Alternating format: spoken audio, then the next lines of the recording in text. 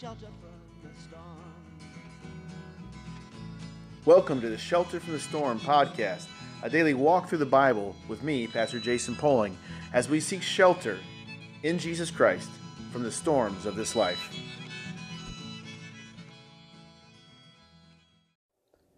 It's a great day to glorify God. This is Pastor Jason Poling coming to you after a long break, a long absence from the Shelter from the Storm podcast.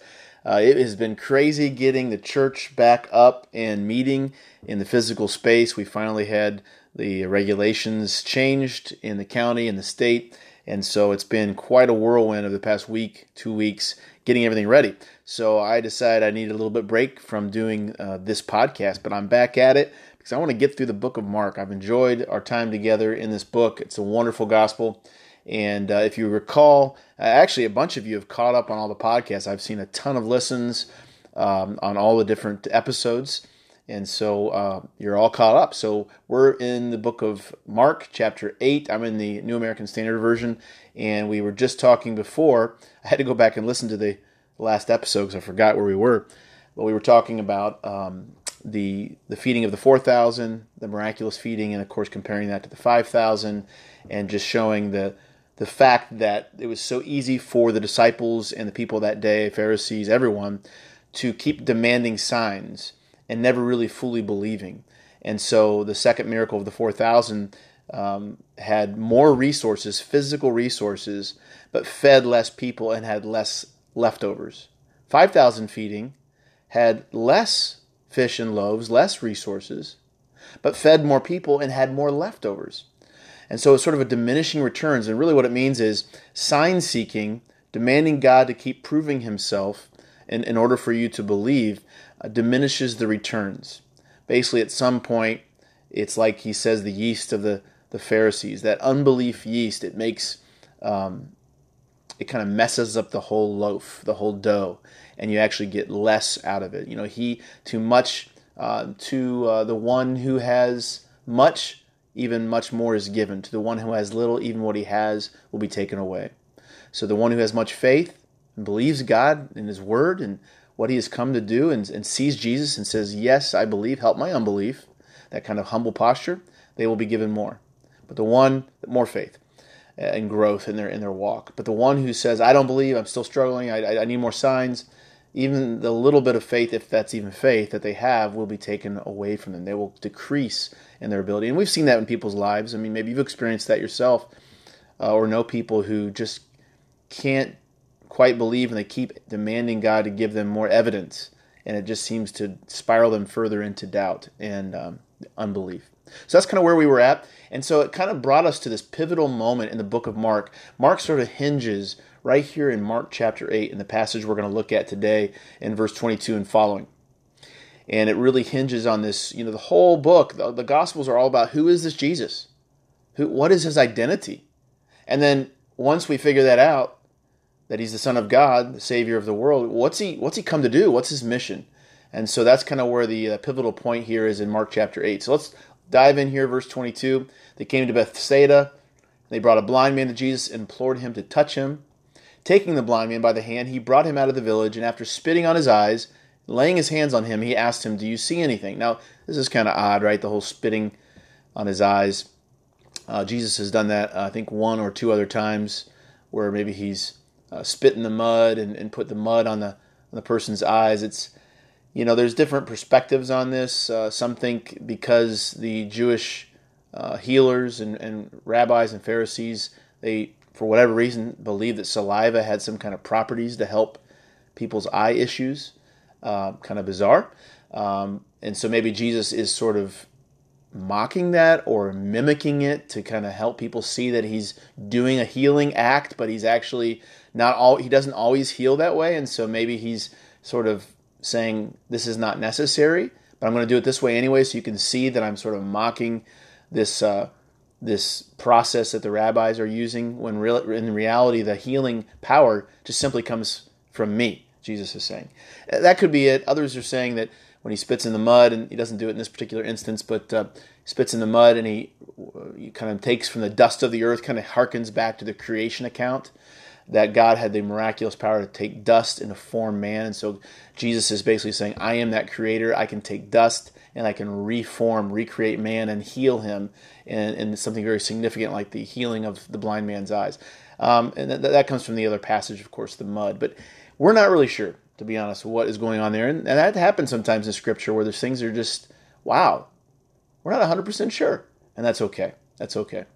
But we do know one thing for sure. Jesus miraculously heals him. And he says, do you see anything? The man looks up and said, I see men, for I see them like trees walking around. So there's some lack of clarity. There's some blurriness there. He sees, but not clearly. Then again, Jesus laid his hands on the man's eyes, and he looked intently and was restored. And then he began to see everything clearly. He sent the man home to his home, saying, do not even enter the village. And that goes back to some of the reasons why Jesus is trying to not promote the false view of him as an earthly mere healer or mere physical Davidic king. He's slowly revealing his identity so people really understand who he is. That could be why he does not permit him to go into the village. So this healing, twofold healing, it's not that Jesus was like unable to heal him the first time. It's not like Jesus, put the spit on his eyes and he's like, oh, darn, this didn't work. What do I do now? No, I mean, that's not the case. This is Jesus we're talking about. We're talking about God who can do anything. So what's the reason? Well, the reason is we see it very clearly in the passage that goes right after it. Jesus typically, when he tells parables or he does miracles, he uses all those things to kind of reveal a deeper spiritual truth to teach his disciples, including us, what is going on. So Jesus, verse 27, went out along with his disciples, who had just observed him healing this man, to the village of Caesarea Philippi. And on the way he questioned his disciples, saying to them, who do people say that I am? So it's a question of identity. This is the pivotal moment in the book of Mark. Question of identity to the disciples. Question of clarity. Can they see clearly? They told him, saying, John the Baptist is what people say. And others say Elijah. But others, they say one of the prophets. And he continued by questioning them. But who do you say? And I think there's some emphasis on that you, although it's not in the text, the Greek text. But who do you say that I am? And Peter answered and said to Jesus, you are the Christ. There it is. That's the moment. The pivotal moment in this turning point of Mark where Jesus is seen by Peter, at least, to be this long-awaited Messiah, Mashiach, who has come to deliver the people of God from their sins and to bring them into the eternal kingdom. And then Jesus warns them to tell no one about him, right? So things aren't quite ready for the revealing. And again, we don't fully understand all the details of Jesus' timing and strategy, but clearly that's one issue that's going on, as we talked about earlier. Verse 31, Jesus began to teach them that the Son of Man, this Messiah, Son of Man is also declared, we see it in the prophets in Ezekiel and Daniel, etc. The Son of Man must suffer many things and be rejected by the elders and the chief priests and the scribes and be killed, and after 3 days rise again. So Jesus breaks this huge news here in the book of Mark. His real intention, real mission, real purpose. And he was stating the matter plainly. He is not speaking in parables or in any kind of other way where they're kind of like, what are you saying? He's like, this will happen to me. And Peter, who just declared him to be the Christ, the suffering servant, Isaiah 53, Peter knew that text. But Peter switches again. Don't you love Peter? We're all kind of a little bit like him. Peter took Jesus aside. Can you imagine the audacity of Peter's like, hey man, you got this wrong, bro. You can't be talking this way, Jesus.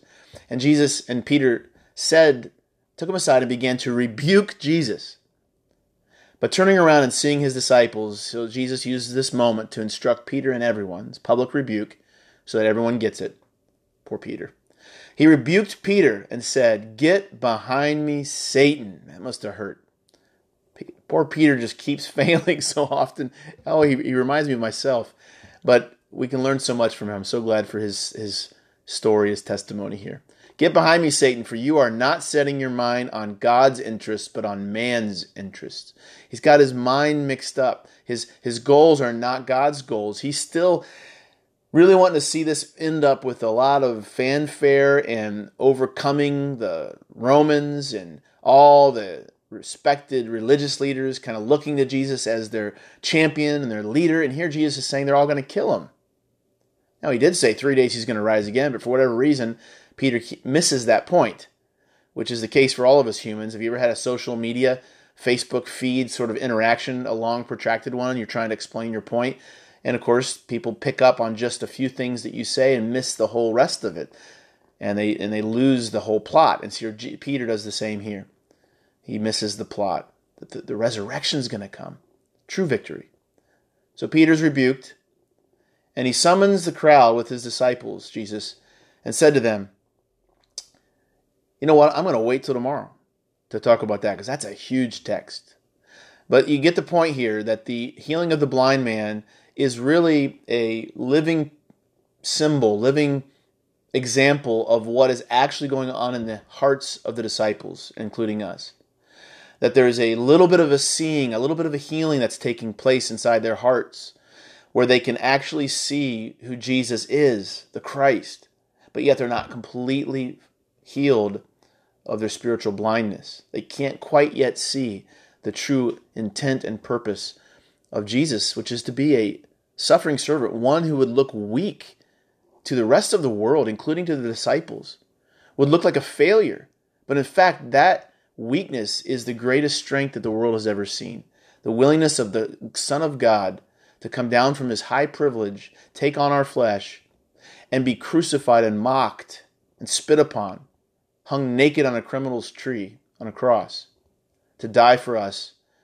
That is the most dramatic and powerful and beautiful act in human history, and it's changed the world. And so weakness brings about great strength when it's done for the sole purpose of the mission of God. So they couldn't see that. Perhaps you're struggling to see that. And we're going to talk more about it as we go forward, because the disciples eventually are able to see with clear eyes, like the blind man, what the whole point of this whole mission of Jesus and who Jesus was all about. God bless you guys. We'll talk to you tomorrow. Shelter from the storm. Thanks for taking a few minutes today to dive into the Word of God with me. I always love hearing your feedback and questions, so you can email me at jason@cornerstoneyc.com. Looking forward to continue in the Word of God with you as we seek shelter from the storm in Jesus Christ.